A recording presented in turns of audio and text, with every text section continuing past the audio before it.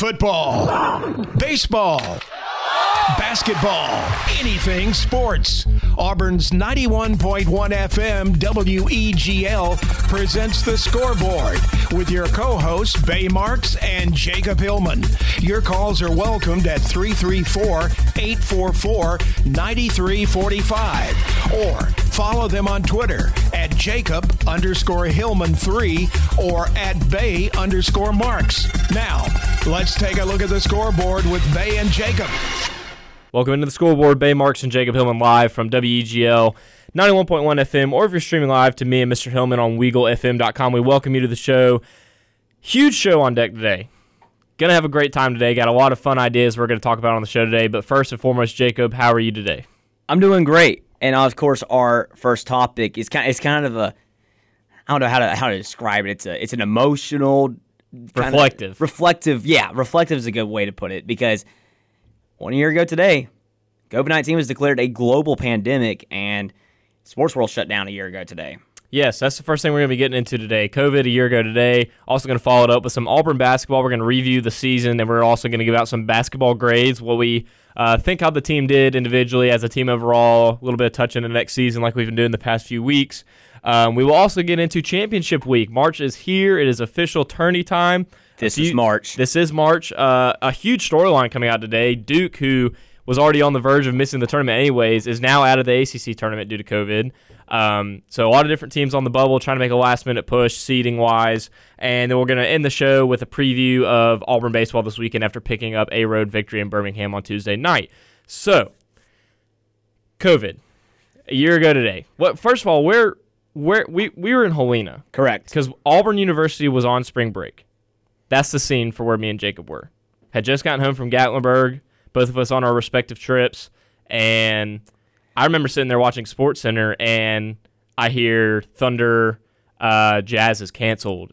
Yeah, for me, I think I was just kind of deciding, because we had both been in Gatlinburg, and I think when I came back, I was like, I don't know if I'm going to go to Nashville for the SEC tournament or just kind of stay in Auburn, watch baseball series. I think it was opening weekend for SEC play against like Texas A&M. And I was just kind of making that decision, like, what am I going to do? Well, the decision was made for me by this virus. And it's just one of those things it's kind of crazy to look back on where you're out. We're not past it yet. There's light at the end of the tunnel, though. That's the thing. It's like, there were times when you had no idea when the heck it would end. We thought first 2 weeks, and I was like, oh, at the end of the summer, maybe we're never going to get out of this. But right now, there's a light at the end of the tunnel. Well, and I'm looking at Credit All Sports News on social media, particularly Instagram. Technically, yesterday, March 10th, was the 1 year anniversary when the Ivy League canceled their conference tournament for basketball. And just to give you a few events from a year ago today on March 11th, first, the Warriors announced that they were not going to play with fans in the stands against Brooklyn. Then the NCAA announced that their tournament would be held without fans. Then hockey teams started saying they were going to start playing without fans, more specifically the Blue Jackets and the Sharks. Then the Jazz and Thunder, like we referenced, which I think was the biggest deal, obviously, because of Rudy Gobert. I think it was a year ago yesterday. He was touching all the microphones in his press conference, and they wouldn't even let the reporters be close to him. And he jokingly touched the microphones, and then the NBA suspended the season, and then Vince Carter had his last game, and then everything that's when the next day college basketball really was shut down if they weren't already, and the Thanos snap, like we like to call it. Yeah, it was just like this turn of events where it was just hour by hour, something monumental was happening. Like when the Warriors said they're not playing in front of fans, it was one of those things, well, there's a lot of cases on the West Coast. It makes sense. But then you have the Blue Jackets. That's the Columbus Blue Jackets from Ohio. They're not going to play in front of fans. And then the Jazz and Thunder game being postponed like it was. That's when because on the timeline it shows 8:39 it was postponed. At 9:31 we found out that they suspended the season and Rudy Gobert had tested positive. That whole hour was just chaos. It was, and I mean, you remember seeing the videos on social media. Watch as there's doctors sprinting onto the floor before the Oklahoma City game, 6:55, 5 minutes before tip, and gathering the referees and the head coaches, and over half an hour later, they canceled it. And I think the scariest thing, because I remember me personally, like, nobody knew anything about this, so we were all kind of freaked out. Watching the video on Twitter of the public PA announcer, and this is a reference to my dad because he's a PA announcer, I couldn't imagine. My thought was having to hear him make this announcement at a college athletic event. He comes over to the intercom and says, tonight's game has been postponed. You are all safe. And then you just hear the crowd just like shears of just anxiety. Mm-hmm. And everybody had to exit the arena. But point being, like, referencing that back to me, like, I couldn't imagine having to hear my dad at a high school, much less a college sporting event like he calls, and having to hear that. So that's when the fear kind of started settling in for me and a lot of people. Well, yeah, because that's just a serious thing that it's like when they say to like leave because they're postponing the game and it's a basketball game. Weather's not a factor. I mean, unless it's severe weather, but they say you're safe because that means if there was severe weather, they'd say stay here, don't leave. And it's just kind of one of those things like, what the heck is going on? Exactly. Because I think I remember it was like, is there a bomb threat or something like that? Mm-hmm. And they say you're all safe, which means probably not. They wouldn't do. I don't think that's how they would handle that situation at all. So it's kind of one of those things where he didn't know. And then, of course, as I said, an hour later, they suspended the season. Started doing it. Well, and a big thing too was also, do you remember the video? Like the next day when Donovan tested positive, and they were showing like, look, Donovan's hugging people and shaking hands as he's walking off the court. Well, the big thing was that they had a quarantine. They quarantined in the locker room for like several hours, and they let them leave, and they're at the hotel. And they found out the next day, and it was just like, yeah, this thing's spreading like crazy. Yeah, they tracked the team like crazy. And I remember another image just vividly that came across my mind was also Mark Cuban, one of the most renowned owners in the NBA, reads his phone where it says the NBA has announced that they will suspend the season. And a literal jaw drop of disbelief. The thing is that's in the middle of one of the Mavericks games because there was like 3 games going on. It was like the Mavericks, Atlanta, and then yeah, it might have been just those 2 games. But there's another game that's supposed to tip off. I think in Portland that did not tip off because they were going to let the games that were playing finish. They weren't just going to stop it because at that point it's just like whatever. But they weren't going to let another game tip off after that. So it was just one of those things that was just a mass chaos, and that was with the NBA.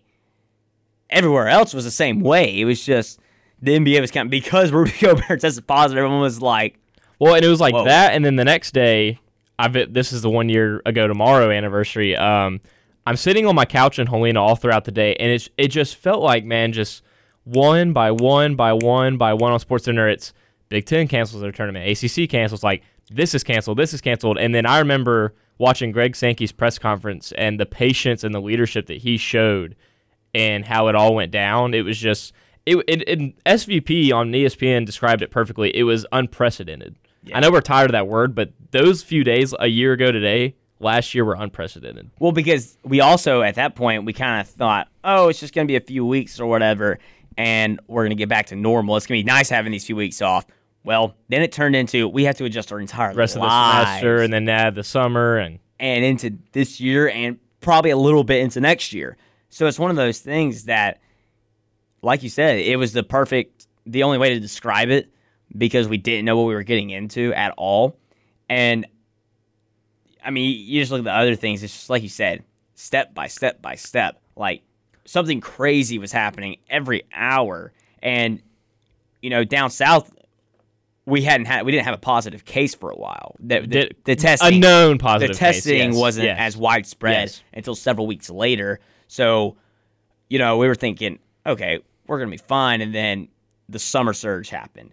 So it's one of those things where, looking back at a year ago today, we were just so ignorant's the way to put it. And it's not a bad thing to be because you just don't know. We didn't know anything about it. It was a brand new virus. And I mean, I just remember, like, I wasn't really scared. Like, it was kind of like that night, March 11th, the night of, was kind of like freaky. Like, I was kind of like, yeah. Well, I mean, we didn't know. But, like, that also plays the part, like, back when President Trump was in office, I remember sitting in my bed, and I'm turning on, he tweeted out something when he had Twitter. He tweeted out something where, press conference tonight, like, all this and that, and he is sitting in the Oval Office, of all places, by himself. When the president addresses the nation like an emergency, and he said, like, this is a national pandemic, like, we are, like, shutting everything down, like, travel is being shut down, like, all this and that, and I mean, that's when, like, kind of the fear started settling in for me because I didn't know anything, but then, we learn more as we go on. And the impact on sports, not to cut you off, but the impact on sports is what we're trying to get back to with today's show is the fact that there were events set up within the next few months following a year ago today that have never really been moved or canceled that were the Masters, the Final Four and everything. College World Series was canceled at the end of March, and that was over 2 months away. We thought there was a chance we could even have it. Little League World Series, I mean. Well, because the big thing about NCAA was SEC was like, all right, we're coming back after March 30th, and of course, then you had Auburn kind of do their own thing and say, all right, we're not doing anything until April 9th, which was the day before A-Day, and I was thinking, okay, we'll return for A-Day, and then sports will continue after that for Auburn specifically.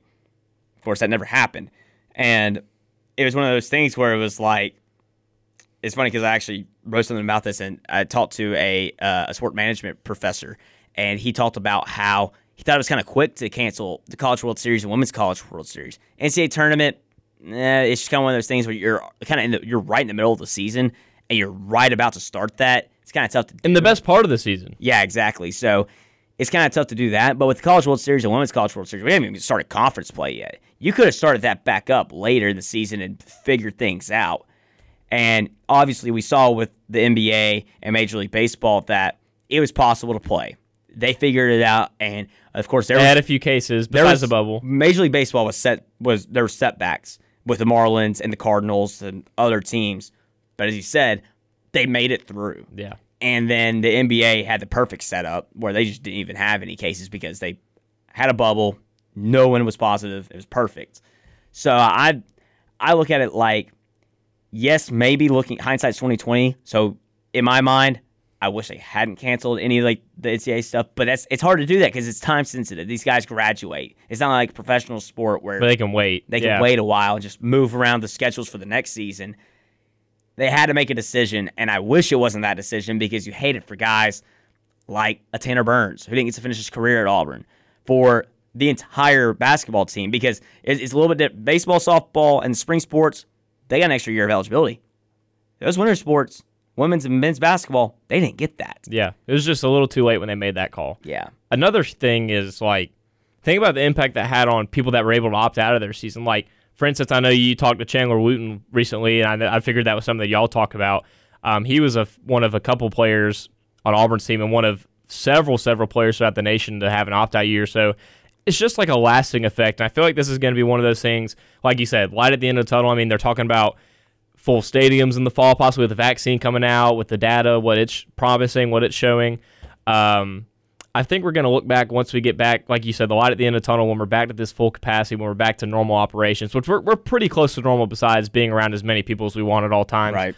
I feel like when we're back to that point in our life, we're going to look back and just think about the adversity that throughout the sports world that was shown, and the character that a lot of people showed in their leadership and their dedication, college and professional. Well, yeah, because you had so many people, like whether it was athletes, Trevor Lawrence, we want to play. Justin Fields was huge in that too. I don't think they are the sole reason that those conferences ended up playing. Like the SEC was going to play, ACC was going to play, Big 12 was going to play, but it was like the Big 10 and the Pac-12. There was like, I thought they wouldn't play this past season. And, of course, they figured it out. Honestly, in July, it kind of sounded like the SEC wasn't either. I mean, I remember sitting at the pool with my dad and some buddies, and I was like, I hate to say it, but we're not playing football. Yeah. And it's just one of those things where the leaders, the athletes, the university, the administration, they did a great job at really figuring things out. Because I think you had to look at it. It's like Major League Baseball, NBA, they figured it out. Obviously, NBA is its own thing, but Major League Baseball was the one to look at. Is that, look, they had cases, but they were going to learn from them. And I think Greg Sankey, you mentioned his leadership, his poise in that press conference to cancel the tournament. I think even more impressive was how he handled the comeback. He did. Because he said it. It's not like that's what I think was perfect, was he didn't start on time. We delayed the season a little bit because we wanted to learn. We wanted to learn how to handle this and how to make it safe for players, fans, coaches, whoever's involved. And I think the SEC did a great job at that. Well, and one final note, because we're about to have to go to break real quick on Weagle, but one quick thing that I was thinking about the other day, because obviously Gus Malzahn was let go here at Auburn, one of the more consistent coaches you could say in the SEC in the past several years. Think about how affected teams have been by sports and what the outcome would be if there were full stadiums and home field advantage and going on the road with those crowds. I mean, you could argue Auburn has a better record this year with a full stadium. I think they beat Texas A&M. Look at basketball. Yeah, exactly. So that was a year ago today when everything started. But 365 days down. Maybe we'll get out of it in the next several months. We will. Other side of the break, it's a scoreboard. Going to grade Auburn basketball's men's season. Don't go anywhere. Bay Marks and Jacob Hillman. Thank you for tuning into the Scoreboard with Bay Marks and Jacob Hillman. You can find the Scoreboard podcast on Apple, Spotify, and anywhere you find your podcasts.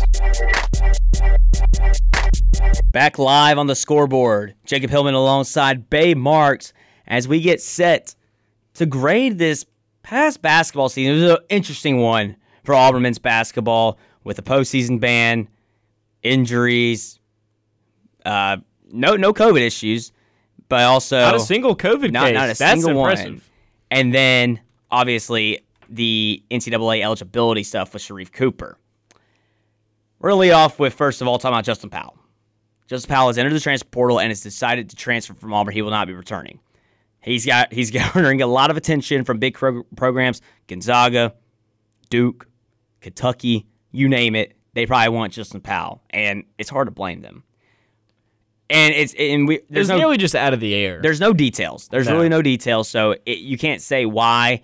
And of course, he missed the last 2 months of the season with a concussion, and it's one of those things where it's out of the air, but you also think maybe it was just those 2 months being in his room isolated. It might have been a lot for him, and he just wants to go back home. Because let's be real, I think he's going to Kentucky. I think he's going to Kentucky too. He's from Kentucky, or he's from Louisville, more specifically, and my bet is he goes there. And like you said, nobody knows why, nobody knows the reasoning. We'll probably find out soon. But before we get into grading, everybody, let me give you a quick stat. Justin Powell played in 10 games this season for Auburn. Like Jacob mentioned, he had the concussion and the injury.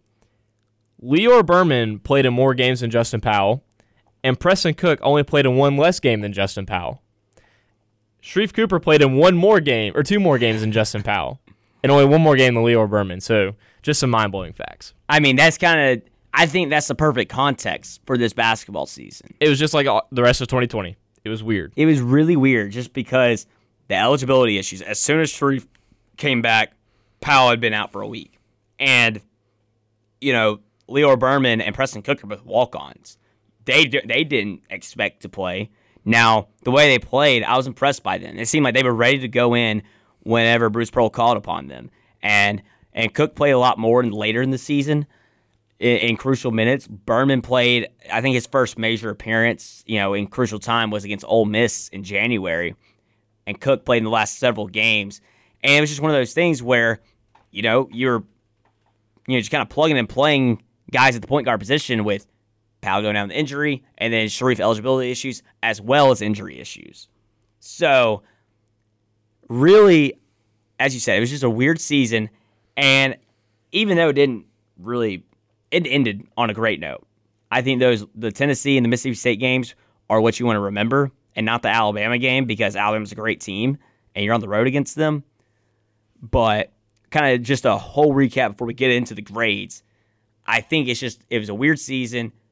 Look at the bright side. Bright side, we've been mentioning it for probably 3 or 4 weeks now once Auburn really kind of just started looking ahead to next season, is the fact that Auburn has to find a point guard if Sharif leaves. Don't know if Sharif's leaving or not.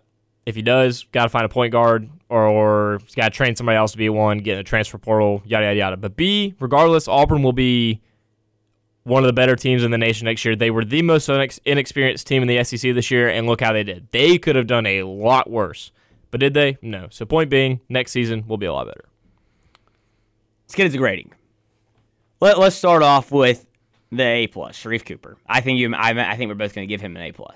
I will give him an A- actually. Okay. Just for the shooting ability. Okay. I think we expected a little too much out of his shooting ability, and I think the way Bruce was describing it, I think he made the comment about you don't think he's going to miss in practice. Like, I just assume he's going to make it.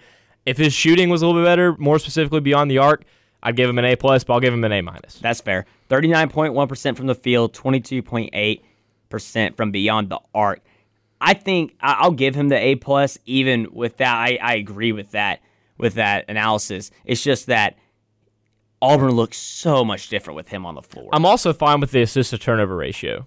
2-to-1, almost. Yeah. So I'm fine with that. And because he handles the ball so many times, he had the most turnovers per game out of everyone. But like you mentioned, Auburn's a different team with him on the floor. He's on the floor for 33 minutes and handling the ball every single possession. The lobs were insane. The court vision, the passing. A.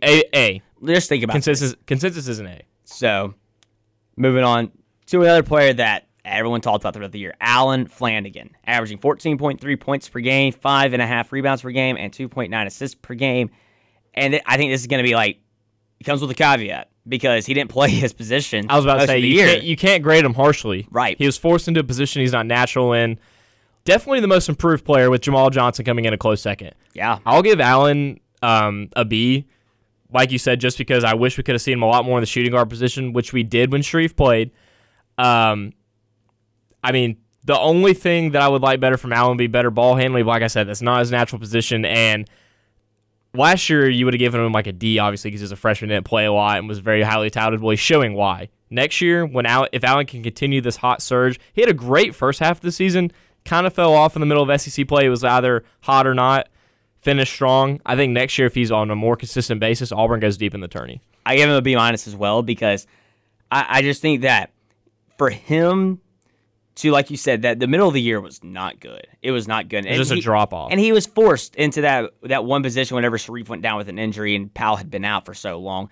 And I really think that even then, he was still kind of he was a good enough playmaker that it wasn't the end of the world. Yeah. So, a B- is B minus, B plus is a fair range for him. Do we grade Justin? I'll give him a B-. I'll give him a B- too, just because we don't have a big sample size for him. Jalen Williams. I think this is a guy that coming into the year we'd thinking he might make a huge jump. He made a jump. I don't think he made the jump that we wanted him to make, but he's definitely improving and improved as the year went on. A great defensive presence. I completely agree. I would say a B- for him, especially after the Tennessee game at home last year. He started getting a lot more minutes, and because Isaac got hurt, and Auburn expected him to come into this year and be one of the best players on the team, which he can be. He has that potential. He definitely improved from this year to last year. I gave him a B-. I think something that's also a big accolade for him is the fact that he is a good three-point shooter for his size. I think that gives Auburn a different dimension when he can pop out and be another safety net and try and shoot a three. And his defensive presence is just something huge that Auburn leaned on the defensive side of the floor. I think there's definitely room to improve for him, though. Led the team in blocks per game with 1.4 as Auburn was one of the top shot blocking teams in the country, and especially in the SEC, along with Florida and Kentucky. I think that Jalen Williams, like you said, the three-point shooting is what really impressed me. There were times he would have offensive explosions. Now, sometimes he kind of wouldn't show up. Yeah. And that's why I'm going to give him a C+, is because of the consistency. I was about to say, but he also played a lot more minutes than people realize. Yeah. He was on the floor a lot more than anybody would even think. Absolutely. And I like, the C+ is a 79. I think that he I'd give him an 81. Right. Yeah. He has a chance to be an extremely good player next year. I think he'll be a 4-year player, but I think next year he'll end up, kind of being forced to test the NBA waters where he'll go and see what they say and come back, because I think he's going to be kind of one of those leaders off the bench because of just what's coming back. Maybe because we don't know exactly what's coming back for Auburn. But point being, he did a great job at really being a great playmaker on offense and just being a physical presence on defense. Moving on to the guy that ended the year starting at point guard, Jamal Johnson. I think going into the year, Bruce Pearl really, really got everyone's expectations up. Beginning of the year, he was on and off, and I think he found some consistency towards the end. Yeah, and like you mentioned, Bruce was saying, I don't think anybody's improved more than Jamal Johnson has in the offseason. Obviously, Jamal's strength last year was not defense. We knew he wasn't a great defensive player, so that was kind of the only place we really expected him to improve. But towards the end of the season, he really found his stroke, led the team in three-point percentage at 36.1, actually. Of qualifiers. Yes, that's a better way to put it. Dylan Cardwell doesn't qualify, but he should. Him and some other bench players don't qualify. But Jamal led the team in three-point shooting. I think that's going to be a big thing for him next year. I think he's going to continue to play the 2 role if Auburn can find a point guard, and his basis will be catch and shoot again. So for Jamal, I'll give him a B just purely because of A, the three-point shooting, and B, his defense was twice as good as it was last year. Yeah, and I think that's the thing is that he did what he did last year, but he was much more effective and efficient. And then the defense is completely improved. On the offensive end is what I mean being more effective. But on defense, he was a completely different player. He was a liability last year. He was. And this year he contributed. This year, exactly. I mean, when you flip the switch like that, he didn't even go from liability to neutral. He actually contributed. He was a good job at, especially on the ball. I think he did really good on the ball, and I think that next year he's going to find himself playing a lot, even with a lot of guys coming in and not losing anybody. He's going to be the senior on this team. I think Javon Franklin will also be a senior, but Johnson will be that guy. He will be the leader, and he will need to be, especially like you said, him shooting 36.1% from the three and being the leader in that category, that's big time. And here's a guy that you're in love with. I really think that next season is going to be his year. JT Thor. He brought the hammer down so many times this year. It was incredible. He has the athleticism. He should have been a high school senior this year. That's why I'm trying to not be harsh in my criticism. I think this is different than Flanagan. I think you can grade him. Grade him how you Okay, you're not going to like this, but I give JT a C. Maybe a C+, like a 75 through a 77. Okay. Reason being, yes, JT, like you mentioned, very athletic, NBA-ready body. ESPN loves that. And, defensively, we saw a breakaway steals and around the rim. I mean, he's 6'10" with a 7-foot wingspan. And we saw flashes of that. We saw what he's going to be next year when he comes back to Auburn. But like you mentioned with Jalen, it's just the consistency. I mean, some nights you look up at the scorecard and the box score, JT has like 2 or 4 points. And then some nights you look up there, he's pushing for 20. So it's a consistency thing, and just the fact that it seemed like the first 10 games of the year we were complaining when they were playing Gonzaga and St. Joe's. It was like, this guy does not know what he's doing out on the floor. So I think if he can learn the college game, which he did this year, and be more consistent next year, he'll move up to a B or A-. I think he has that potential. I'll give him a B-. I've been in love with him because of his potential. This year, he didn't show it as much as I'd like to, but he showed flashes with the athleticism on dunks, with the three-point shooting. I mean, the guy shot 29.7% from three, and the guy's like 6'10". I think he can shoot from the three. There's no doubt. Absolutely. So, quickly, last two guys. Devin Cambridge. I'll give Devin a B. He improved from last year, and in some games he was on fire. I just think, again, a consistency thing, and on defense he can just be a little bit better in the guard position. Yeah, I'll give him a B- because he was a great spark, and he was constantly moving from the bench to the starting position, and he was the guy that really sacrificed the starting position for Sharif Cooper. And finally, I think a guy that everyone's in love with, Dylan Cardwell. I'm going to give him a C+, but I think this guy's got a chance to move into the A range before his career's done. I agree. He's going to be a great center in Auburn history before he leaves. He brings the energy. And my God, that three-point shot against Mississippi State. That was all God. It was all God, as he said on Twitter. But that's going to do it for our grades. Grade the coaching. Bruce Pearl. I'm going to be relaxed with him. I'll give him a B because it was a weird year with the most inexperienced group of college basketball. I'll give him a B+. I was going to say B+ as well. And I think that, like you said, it was a weird year. On the other side of this break, this is March. The college basketball tournament week is underway. On the scoreboard, we'll talk about it on the other side of this break. We're already halfway done with the scoreboard on Weagle 91.1 FM. You can find more Weagle content at WeagleFM.com or on social media at Weagle_AU. This is the scoreboard, WEGL 91.1 FM, or if you're streaming on WeagleFM.com. Shout out to JP Williams, music director, listening to us in the room over in the bullpen. I think JP gives JT Thor an A+. Yeah, he put a sticky note up that says JT Thor equals the GOAT. So shout out JP, always listen to the scoreboard. That's our man. Getting into March Madness, like Jacob said, had to play the future song for you. I'm contractually obligated by Jacob because he put the music in the system for us. So, it is championship week. I'm convinced that whoever wins the SEC championship this week is not the champions because the defending champ isn't in the tourney. Ooh. I'm just kidding. But I like that, actually. Let's stick with Auburn's the defending champions for 2 years. They are. But yeah, so anyways. Big day today. Huge day. We were watching it before we came in here. I mean, in the SEC, Vandy lost to Florida. I mean, Virginia beat Syracuse on a buzzer beater. It's March. Georgetown beat Villanova. Yeah, upsets Villanova. Well, isn't that guy hurt for Villanova too? Yeah. I mean, hey, Duke got eliminated. Not by Florida State, but by COVID. So we mentioned that earlier. So, well, Duke was on the bubble anyways. Were they really going to make the tournament? I think if they had a solid tournament, they'd be. They need to make it to the semis. Yeah, which, hey, they looked like they could have. But they could have. Anyways, Duke's out. Kentucky, they got beat by Mississippi State today, so Kentucky's terrible year with Coach Cal continues. What other headlines? I mean, there's just so much to talk about. So far today, I think the big thing was Cade Cunningham at Oklahoma State getting a 3-point victory over West Virginia. I mean, we don't even know, like, because Oklahoma State's in that position where the NCAA is still being like, or that NCAA is still like, are we going to let you play or are we not? So Oklahoma State's just like, screw it, we're going to play. And Cade Cunningham, he doesn't want his career to end on a loss in the Big 12 tournament. So he's balling out. And Oklahoma State's going to be a sleeper. They are. And, well, they're the 12th ranked team in the nation.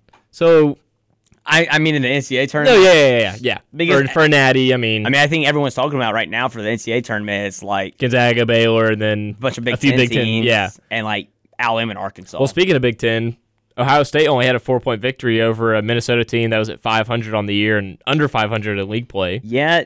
Like, okay. They nearly let that one slip out of their hands. The thing about the Big Ten is they're basically cannibalists. They feed off each other.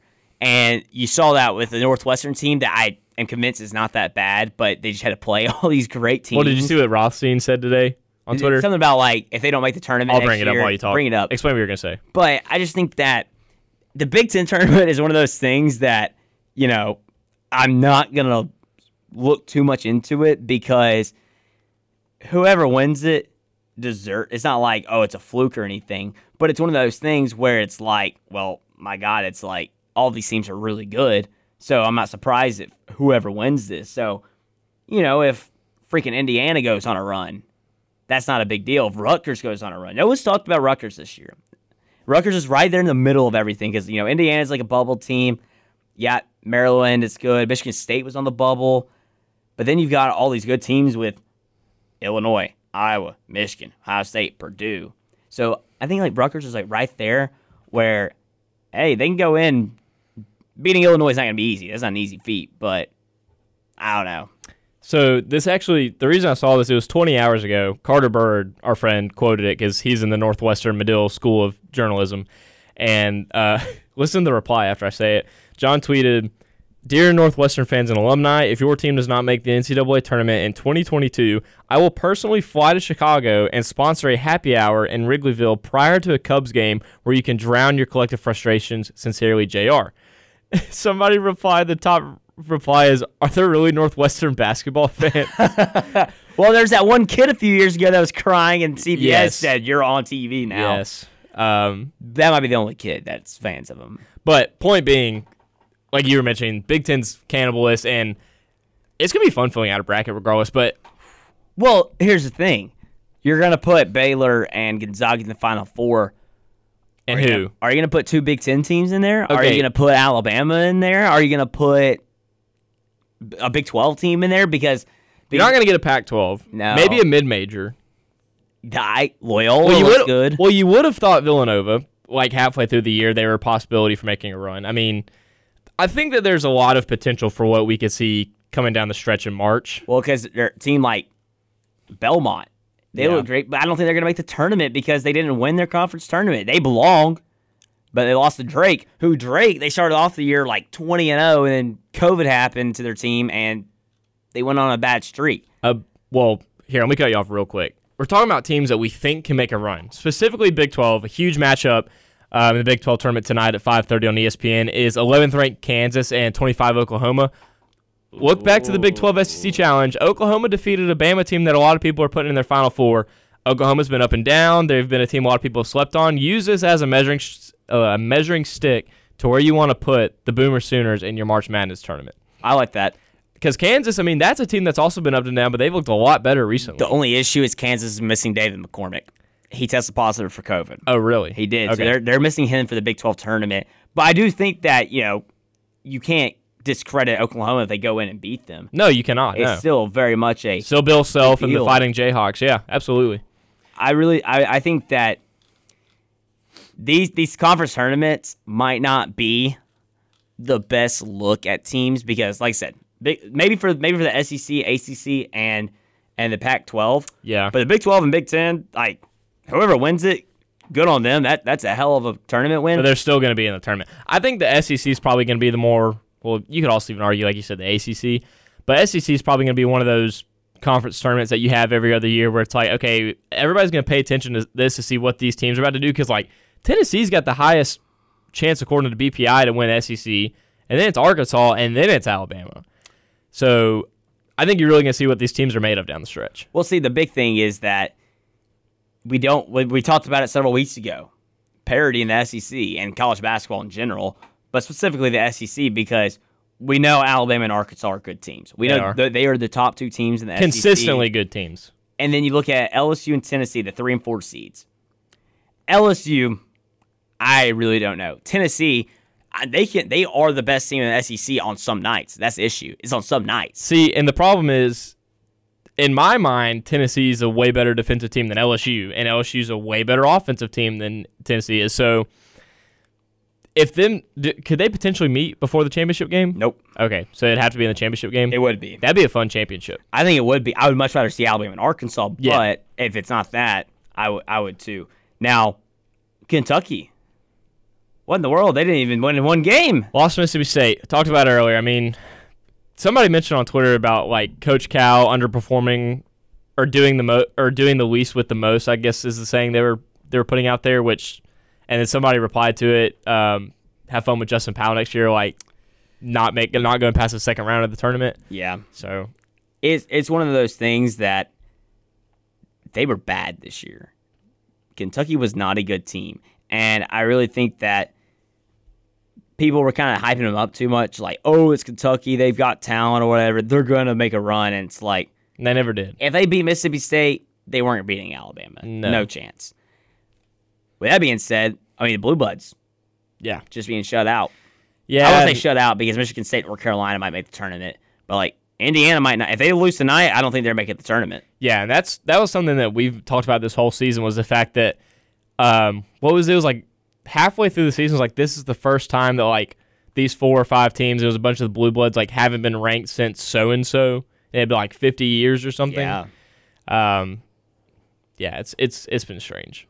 Well, let's pick. Obviously, most of the tournaments have started, but let's kind of pick our winners for these conference tournaments because I think that's kind of an interesting thing always to do. Last year we did it, and then we didn't come back on the air for 5 months. Yeah, that's true. Exactly that. So hopefully we don't jinx it this time. And we like to call that the Hillman jinx, folks. Well, see, what it was Turbo Jones making that shot against Tennessee at the end of the game. That was the Thanos snap of COVID-19. Let's see who we're picking to win these conference tournaments because, like I said, it's fun to pick all the like SEC. There's 2 teams. Big 10, Big 12. I don't know. Yeah. And then the other ones is tough. So let's start off in the SEC. Who do you have winning it, Bay? The inner barn in me does not want to pick Alabama, so I'm going to pick Arkansas. They're on a win streak. They look strong lately. I'm just afraid that they're going to have that, once you're on a streak, you have the one game where you trip up and lose. I just hope it's not in this tournament. I'll have Arkansas. See, for me, it's all about, I don't know. I feel like if Alabama makes it the championship, I think they're going to beat Arkansas. The last time they played Arkansas, they got whipped. And they blamed a lot of it on the refs. I know the refs were a big deal. And I really don't think that they're going to let that happen again. I think they'll come out and beat Arkansas. So if they can get past Tennessee, and of course Mississippi State tomorrow, I don't think that'll be an issue for them. I'm sure they'll lose because I say that. But I think they get past Tennessee, they're going to win it all, regardless of who they play out of the bottom half of the bracket. So I'm going to pick Alabama just because they've been the most consistent team all year. Because I think at one point, Arkansas, we were like, nah, they might not be good. Moving on to the ACC. I mean, this has been a weak year for the ACC, but I think you have to go with Florida State. Well, and I would agree, but that's also just because in recent years, looking back in recent years, Florida State's always been one of those top half teams. Whether it was closer to the top half or closer to the bottom half of the top half, I would put them as a favorite. And I would also say that, well, no, I'm not going to go there because we don't have enough time to get into that discussion. But, just for the sake of argument, I'll just say it was Florida State would probably be my top one, too, when you sit down and look at it. I'll go with the Seminoles. Well, because Virginia, as always, they're the 1 seed. But I just think Florida State's more athletic. Yeah, I do too. They can be explosive when they want to be. Yeah, and of course Virginia got past Syracuse with the buzzer beater, and they've got Georgia Tech or Miami, or excuse me, it's Georgia Tech because they came out with a win. So I don't know. We'll see how that one goes. Big Ten tournament. This is where you just don't know. I pick it Illinois. Yeah, I'm looking at it right now.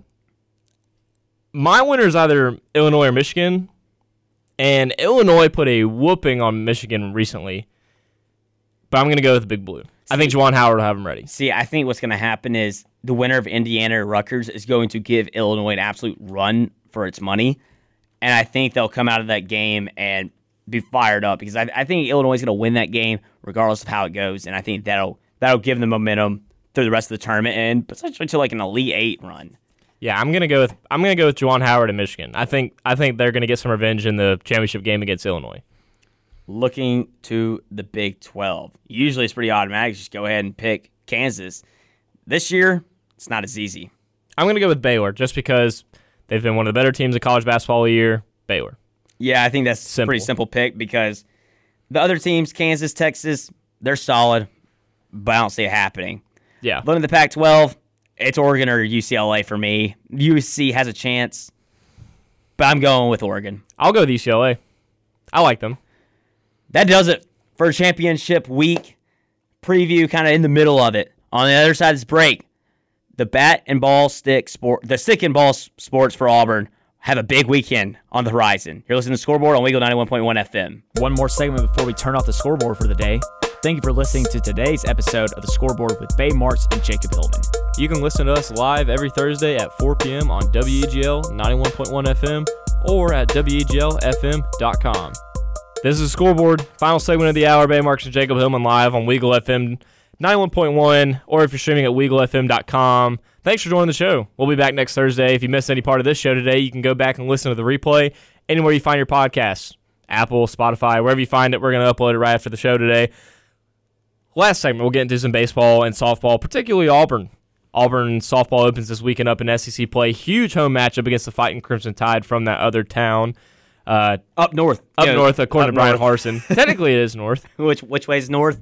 Pointing you straight to the side. It is. No. I think it's like west and like 30 miles north, maybe? Yeah. 30 or 40 miles? Anyways. It's a few miles north. And then Auburn Baseball is at home this weekend.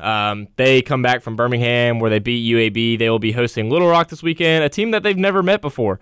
We'll talk about softball first, and then we'll get into baseball. Shout out to Will Kelly for calling us out on Twitter, holding us accountable, talking about the softball team. So, Will, if you were listening, it worked, man. We're getting into it. Well, he's right. This is the number 2 team. It's number 4 now because they lost to South Alabama on Sunday. Top 25 matchup. Top 25 matchup, and I mean, weather's going to be great. Look at the start that Auburn has had on the softball diamond because 2 freshman pitchers, Maddie Penta and Shelby Lowe, have been balling to lead Auburn to a 16-1 record. Well, did you see what they said?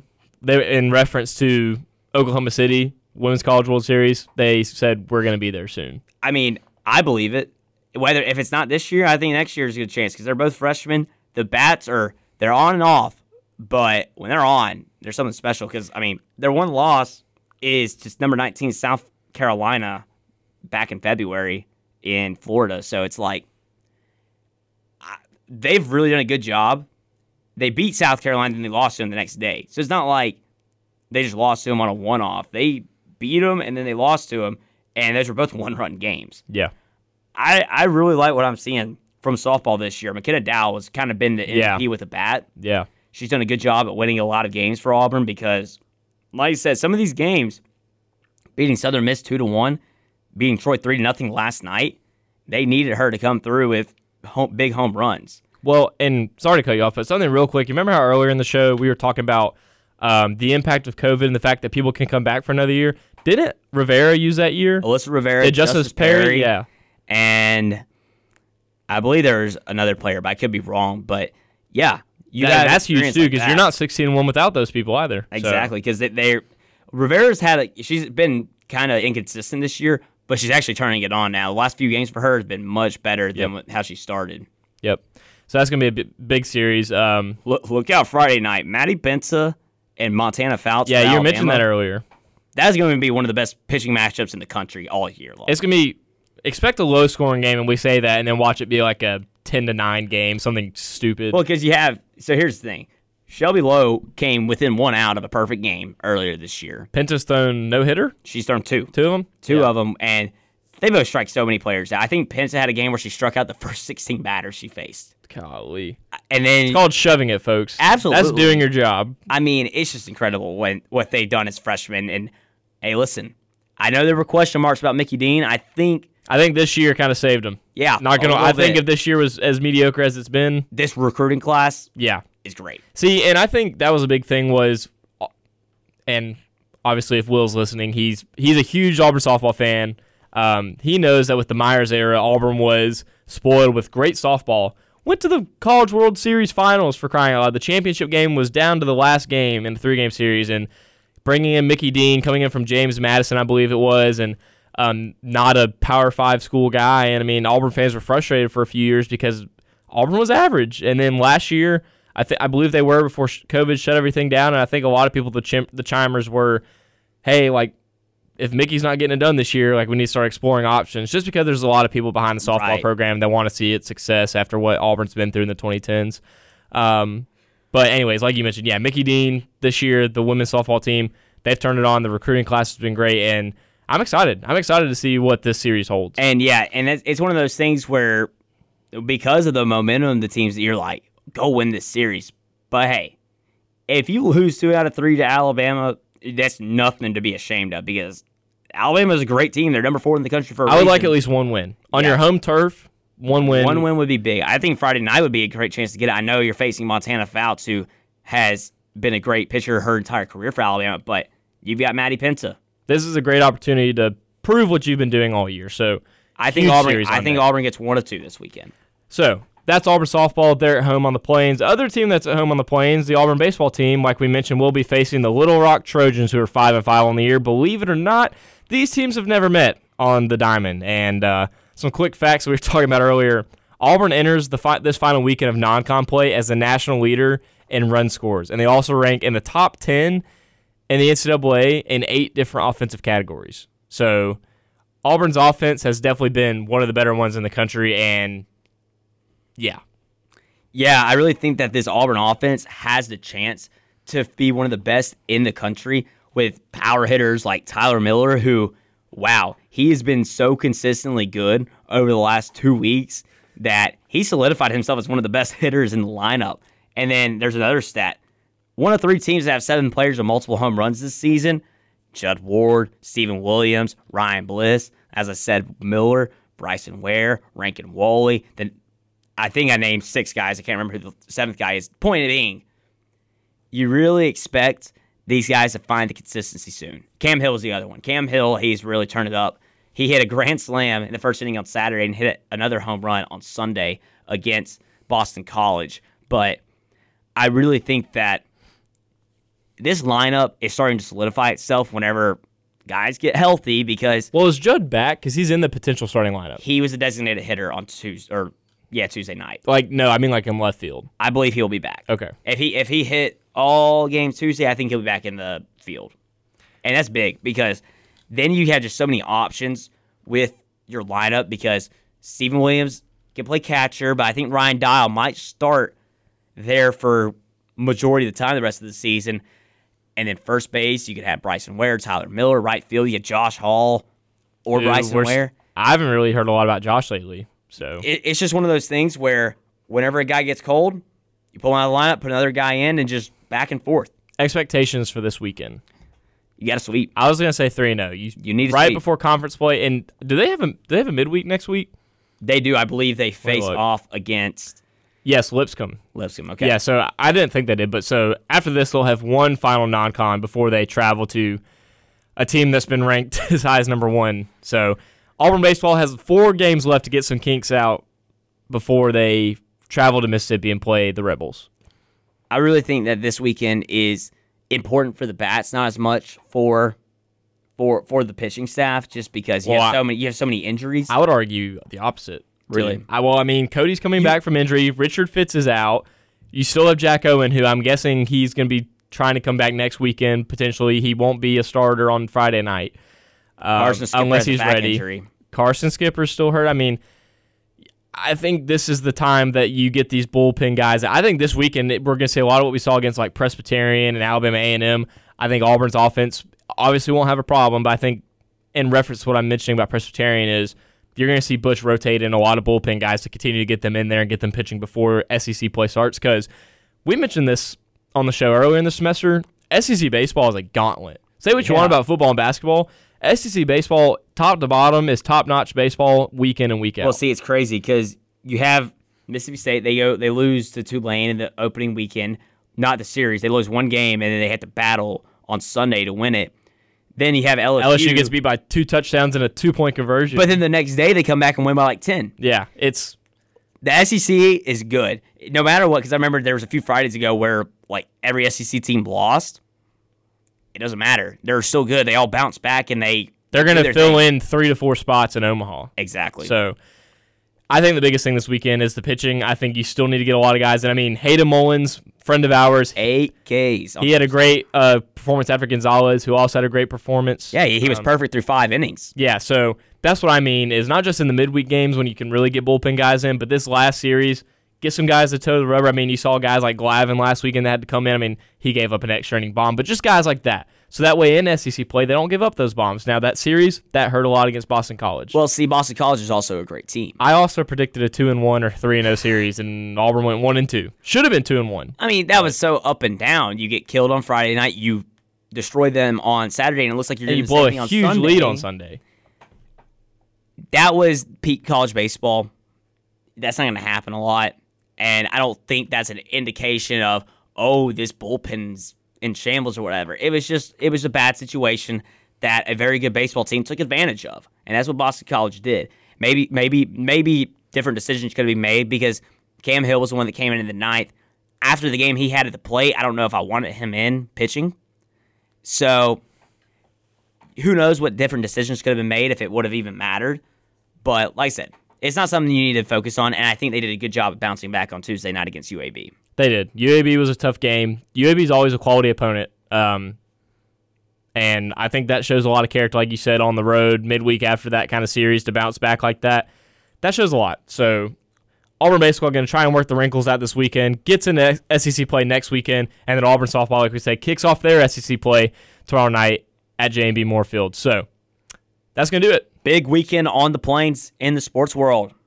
A year after COVID, we talked about that earlier. 1 year since everything shut down. The Thanos snap.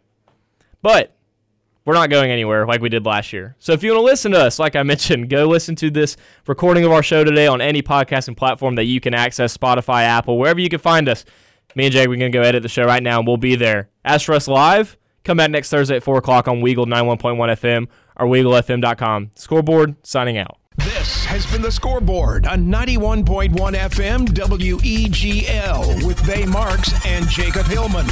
Join us every Thursday at 4 as Jacob and Bay cover all the happenings in sports.